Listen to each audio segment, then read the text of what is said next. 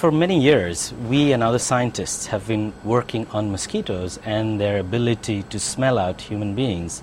So in my lab, we have been recently able to find odors that can specifically act on the carbon dioxide detection machinery of mosquitoes. There's one class of compounds that can block the carbon dioxide receptor. Another class of compounds can mimic the activity of carbon dioxide.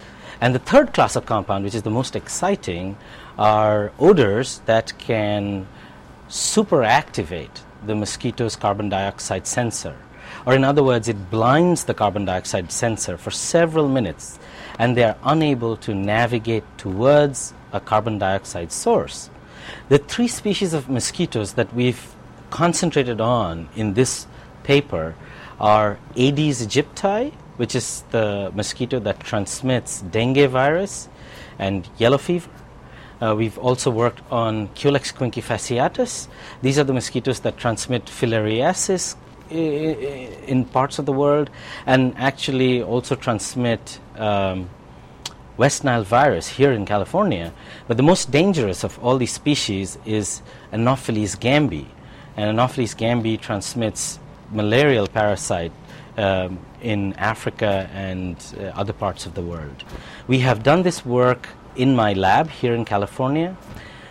Some of the work has been done outside in large arenas in Southern California, and part of the work has actually been done in Africa, in Kenya, where we were working in simulated environments that simulate sort of natural conditions.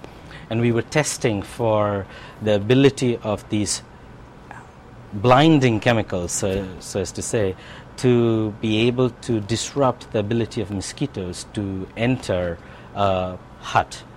Now we are in the process of using these chemicals to create behavior disruption strategies that can block mosquitoes from finding human beings and in a way help in blocking transmission of diseases by these mosquitoes.